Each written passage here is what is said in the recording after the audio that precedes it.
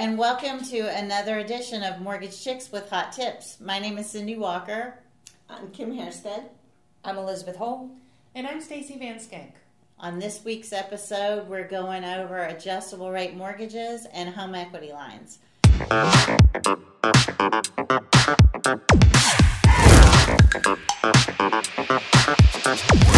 We would just kind of like to give you a brief education on what they both are, kind of how they're structured, because we're feeling like these might be popular coming up with the interest rates kind of on the increase. Adjustable rate mortgages are going to probably come back into play, and we just wanted to kind of give you a brush up on how they work. And with adjustable rate mortgages, there are 1-year adjustable rates. We call them 1-year ARMs, 3-year ARM, 5-year ARM, 7-year and 10-year ARMs. It just depends on how long you're planning on being in the home, because if you think this is just going to be a home that you're only going to live in for 3 to 5 years, then a 3-year or a 5-year ARM might be the way that you'd want to go. And the way that these work is, like, for example, a 1-year adjustable rate mortgage, it will adjust every 1 year on the anniversary date. And the way that they figure this adjustment is they add, we'll get into detail about that a little bit later, but they add the margin to the index to determine the interest rate. This means the interest rates can't go up or down any more than 2% per year, because there's a 2% cap on those, and there's a 6% cap on the life of the loan. So the rates can never go up or down any more than 2%, and over the life of the loan, they can never go up or down any more than 6%. Indexes that we use for those are the 1-year LIBOR and the 1-year Treasury bill. And so that's what determines the part that adjusts. Your margin stays the same throughout the time of the loan, but the 1-year LIBOR and the T-bill are adjustable, and we know they adjust every month, up and down. Mm-hmm. But it only allows, depending on what you have, 1, 3, 5-year ARM, that's when they adjust. They only adjust monthly if you're doing a home equity line. Correct. Right. The adjustment on the anniversary date in these cases is determined by taking the 1-year T-bill plus the margin. On these programs, the margin is 3.75.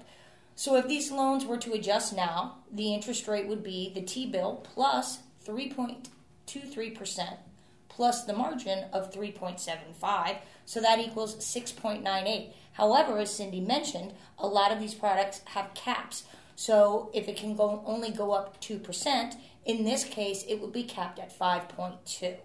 So, it's not like they can go willy-nilly. You want to make sure that you understand the kind of adjustable mortgage and that there are some kind of caps. Stacy, you want to explain a little bit more? Yeah, everyone's asking right now, what are the interest rates? Because people feel like the interest rates are high, which is kind of a nick in my craw. Rates are in the 6s right now. I think that's still a really good rate. But if people want to qualify because it's going to be short-term in their house, or and not even short-term, it could be up to 10 years, what are the rates going to be? So I looked up the rates yesterday, and the current rates for like a 1-year ARM was 3.25% with 1 point. So you're going to pay 1% of the loan amount plus 3.25 for 1 year. Then after that year anniversary, it'll adjust. The interest rates for the 3-year ARM was 4%, and the 5-year ARM was 4.25%.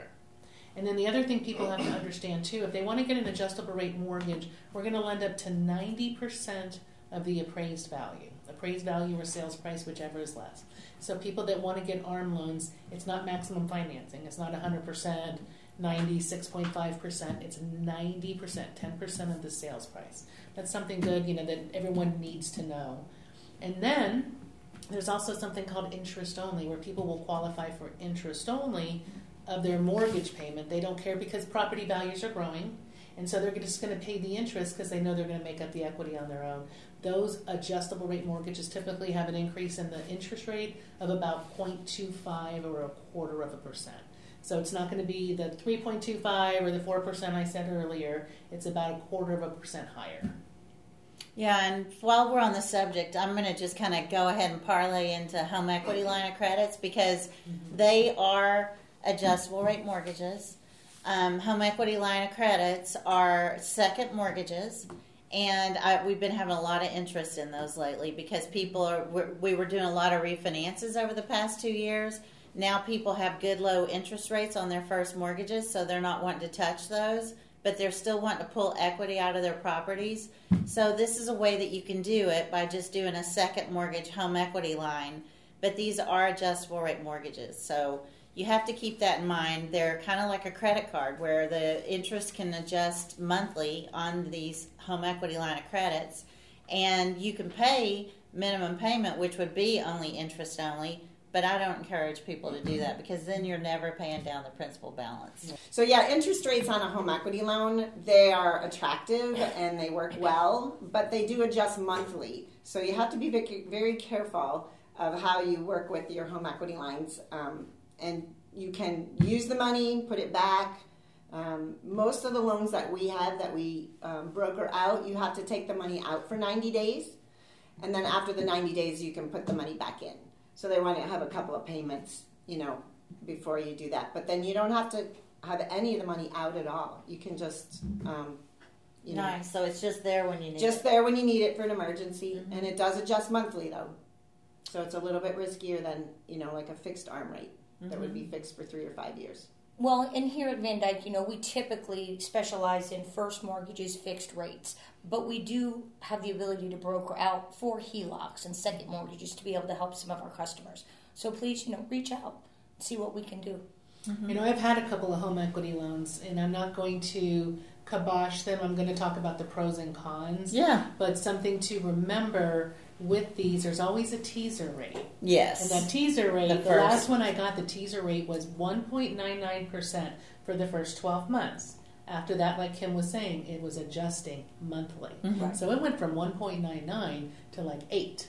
Wow. And I also told myself, well, I'm going to make the full payment, the principal and interest payment. I'm not going to make the interest only payment. Mm-hmm. So what did I do? Started making the interest only payments. I never really paid it down. Right. Yeah. So, what I try to tell the customers is, be really careful. Let's talk about it. Do you need $10,000? Do you need $20,000?